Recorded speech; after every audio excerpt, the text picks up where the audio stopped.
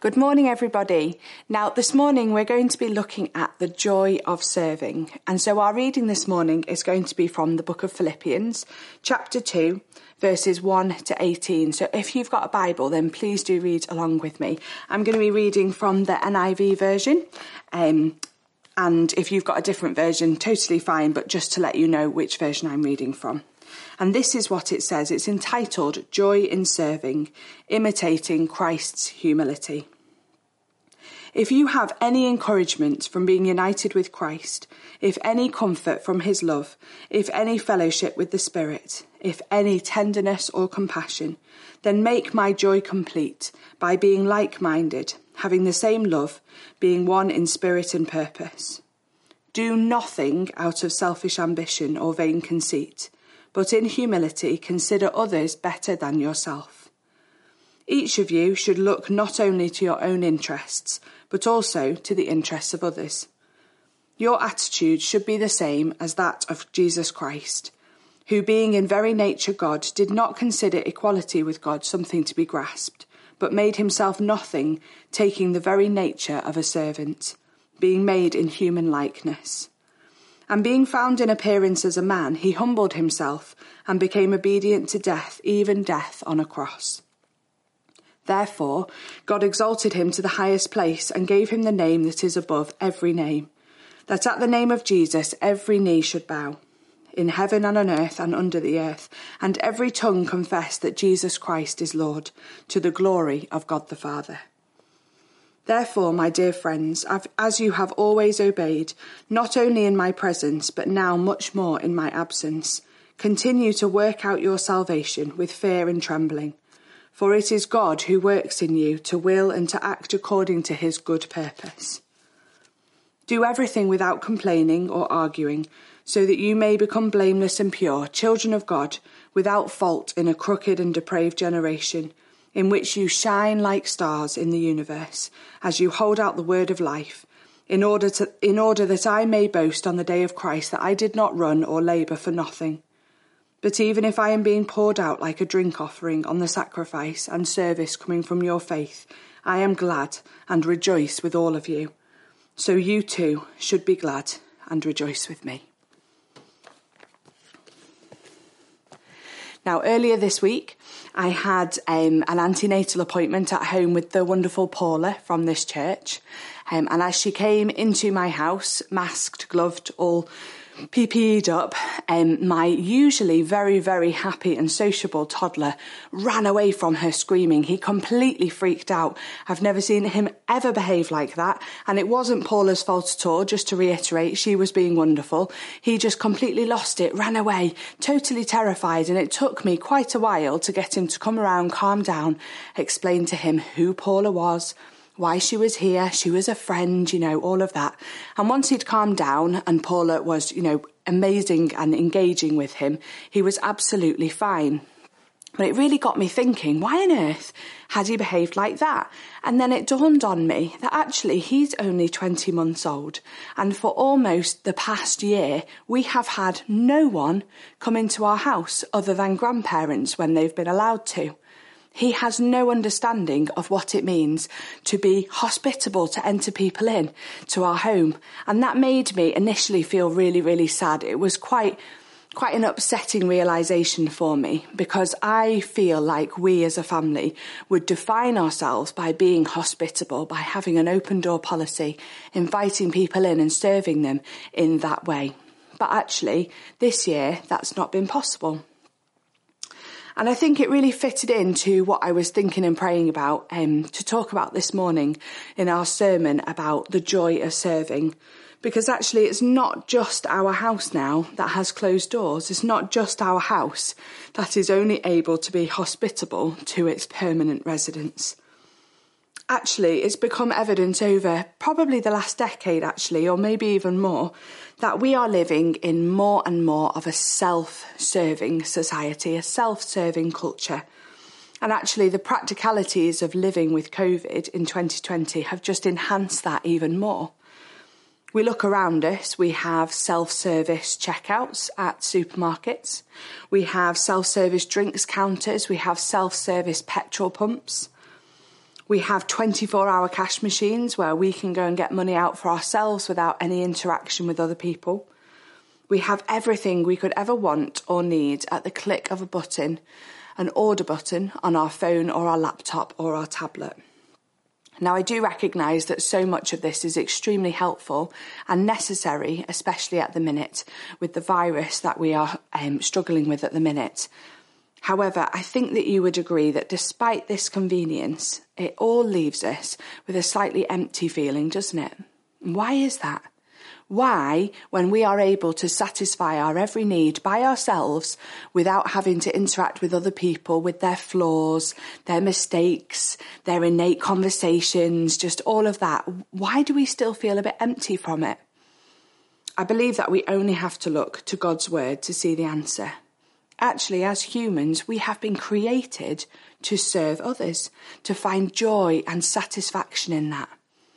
We've also been created to be served humbly by others too. We've been created in God's image. We see that in the book of Genesis. We're told we are created in the image of God. And actually, the innate desire of our hearts is to become more and more like Jesus. If you would call yourself a Christian, then that desire is something that you perhaps understand very well. If someone was to ask you, what is the purpose of your faith? What is the one thing that you really, really want? You would perhaps answer that daily you want to become more and more like Jesus. And if that is the case, then actually Jesus was the ultimate humble servant. And when we want to become more like him, we therefore want to become more and more serving. We are most like Jesus when we are serving, actually. The Bible tells us that. And Jesus, we look at him and he left the glory of heaven and he came down to earth, cloaked himself in humility, and he entered our very messy world in order to serve our needs and share in our suffering. And that is the call that is put on us as well, to serve others' needs and to share in their suffering. As you've just heard, our reading this morning was from Philippians 2, verses 1 to 18. And I chose that this morning because I think that actually that is, in the Bible, the most spectacularly concise understanding of the command and satisfaction of serving others. In those verses, Paul communicates to us that the evidence of true Christianity is found in humble service to one another. Now, what does humble service look like? Well, actually, I'm going to flip that round and I'm going to tell you what it does not look like. And this is another opportunity for you to have a brief but wonderful window into the Rothschild household with all its flaws and chaos. And this is what humble service does not look like.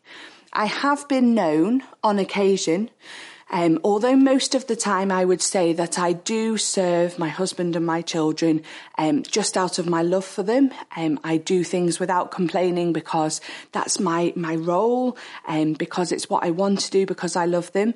However, it has been known that I have a bit of an ulterior motive. That sometimes I have been known to have absolute moments of selfish ambition in my service, which might look like this. I have been known to run Sam a lovely hot bath for him to relax in because, I tell him that I love him very much and he's very, very hardworking and he deserves just a few minutes to himself to unwind, just to say thank you for all he's done. And let me make myself clear, Sam does work incredibly hard, and I do appreciate all he does. However, I will be running that bath whilst internally muttering to myself that actually what I'd really like is a really hot bath, actually. What I'd really like is a really hot bath where nobody comes in to show me their latest Lego model or to go to the toilet while I'm trying to have some peace and quiet, or to come and practice their newfound toddler language skills by pointing and naming parts of the body. Have you ever seen the book 5 Minutes Peace with Mrs. Large the elephant? Well, that would be the equivalent of my attempt to have a nice hot solitary bath. Or perhaps another example of me serving with selfish ambition would be to walk into the living room while Sam and the children are watching something quietly and calmly on television. And maybe I would bustle around and provide them with a running commentary about all the laundry that I've just washed and ironed and dried and put away for them. And did I mention that I ironed it all for them? Oh, and also, I put it all on hangers and I put it all away for them. It's nothing. Oh, you don't need to thank me. Don't worry. Oh, but look in the ironing basket. Isn't it strange? The only things left over are Mummy's things. Oh, I just ran out. I didn't have time to do those things. But don't worry. It's because I was doing all your things for you. Oh, don't mention it. Don't mention it. Is that the kind of humble service that Paul was talking about to the Philippians in those verses we read earlier? I don't think so. Is that the kind of humble service that Jesus demonstrates to us in all that he has done for us? Absolutely not. Serving others is hard. It gives us joy and satisfaction, but it is undoubtedly hard. We live in a fallen world, and actually we need to be realistic. And when we decide to serve others, we need to expect betrayal, disrespect, brokenness sometimes. People will take your service for granted. People may not always appreciate or recognise your gift of love and generosity. But trusting and serving flawed and imperfect people is difficult. However, God is not flawed. God is perfect. And Matthew 25:40 says this. It says, "Truly I tell you, whatever you did for one of the least of these brothers of mine, you did for me." An amazing verse, a verse that reminds us that whatever we do to anybody in this world, actually, God counts that as an act of service, an act of sacrifice, an act of love for him. When we struggle with loving the unlovable and serving those we don't warm to or who reject us, we can look at that verse, we can take perspective from it, and we can remember the example that Jesus set us, who always put others first, because he totally understood that in doing that, he was pouring out his love and his service to his heavenly Father. It's so easy for us to become maths experts when we consider serving, and we begin to add up and weigh up other people's worthiness before we act. That person definitely deserves me to do this for them because of this reason, this reason, this reason. But that person, they don't deserve it. They're very, they don't understand. They don't know how hard it will be for me to do it. They won't say thank you. But let us remember that God didn't seek out worthiness in us before he lovingly offered his life for us. It's so easy for us to be tight-fisted with our money, our time, our resources. But let us remember that those many blessings God has given us, he didn't give them to us to hoard up, to store. He gave them to us to then pass on, to openly, to freely distribute and invest in others. Let us give the best to others, just as God has given his best to us. When we feel the need for recognition, or perhaps the desire for a higher position, let us remember that in God's kingdom, things are often flipped on their head, and the ground at the foot of the cross is absolutely level. Matthew 23, verse 12 reminds us, it says, "Those who exalt themselves will be humbled, and those who humble themselves will be exalted." To shine before God is to serve him humbly by pouring ourselves out to others in love and kindness. And even if others don't give us recognition, even if others don't raise us to a higher position, we need to be confident knowing that God sees everything. God sees our every small word, thought, act, and he recognises it. And he is overjoyed by what we have given to him in service. There have undoubtedly been so many moments this past year where people globally or within our communities or within our church family have served others faithfully and abundantly and really beautifully as well. But I think it is very important for us to recognise that so many of our old ways of serving one another as a church have actually been capped or have been reduced, or those opportunities have been taken away from us because of the restrictions that have been imposed on us as a country. I urge us all, therefore, to really reflect on this message and to think about those areas in our life where we've become stale in our act of serving, where we've allowed those restrictions that have been put on us to give us an excuse or to frighten us into not serving others anymore. Where have we given up reaching out because the old ways we found so easy and accessible have been removed from us? And just as importantly, here's my real challenge. Are we ready, church? Are we ready all together when things begin to return to normal? Are we ready to get stuck back in to serving together like never before? Not as though things never changed. It's really important. We don't need to go straight back to how things were before, but actually ready to serve in more radical ways than ever before. To reach out and serve each other in new and beautiful ways, and to ensure our church becomes a centre of life for the whole of Lymm and the surrounding communities. I think the danger really lies in us developing a sense that all this is normal, that this is the new church, that actually on a Sunday we get to choose when we engage with the Sunday sermon. We get to sit back at home on a comfy couch with a home-brewed cup of coffee, enjoying me time, allowing God and others to serve me every Sunday. I'm not saying that it's bad to allow others to serve you, but let's remember that the original and most beautiful purpose of church is for people to come together and serve Jesus Christ every single week. Let me leave you by just reminding you of those final words from the passage that we read out this morning. From Philippians 2, verses 14 and 16, it says this: "Do everything without grumbling or arguing, so that you may become blameless and pure, children of God without fault in a warped and crooked generation. Then you will shine among them like stars in the sky, as you hold firmly to the word of life. And then I will be able to boast on the day of Christ that I did not run or labour in vain."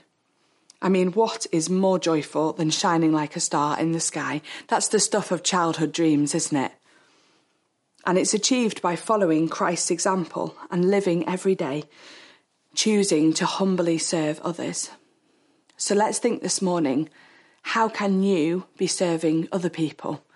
We are in our second lockdown.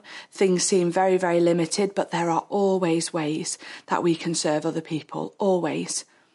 Not just serving those people that we believe deserve it, not just serving those people who we believe will repay us or will recognise us, not just serving those people that we know it'll be easy to do, but actually taking up the call of Christ, making ourselves the most humble servant, pouring out our life for other people, really being the church that God wants us to be.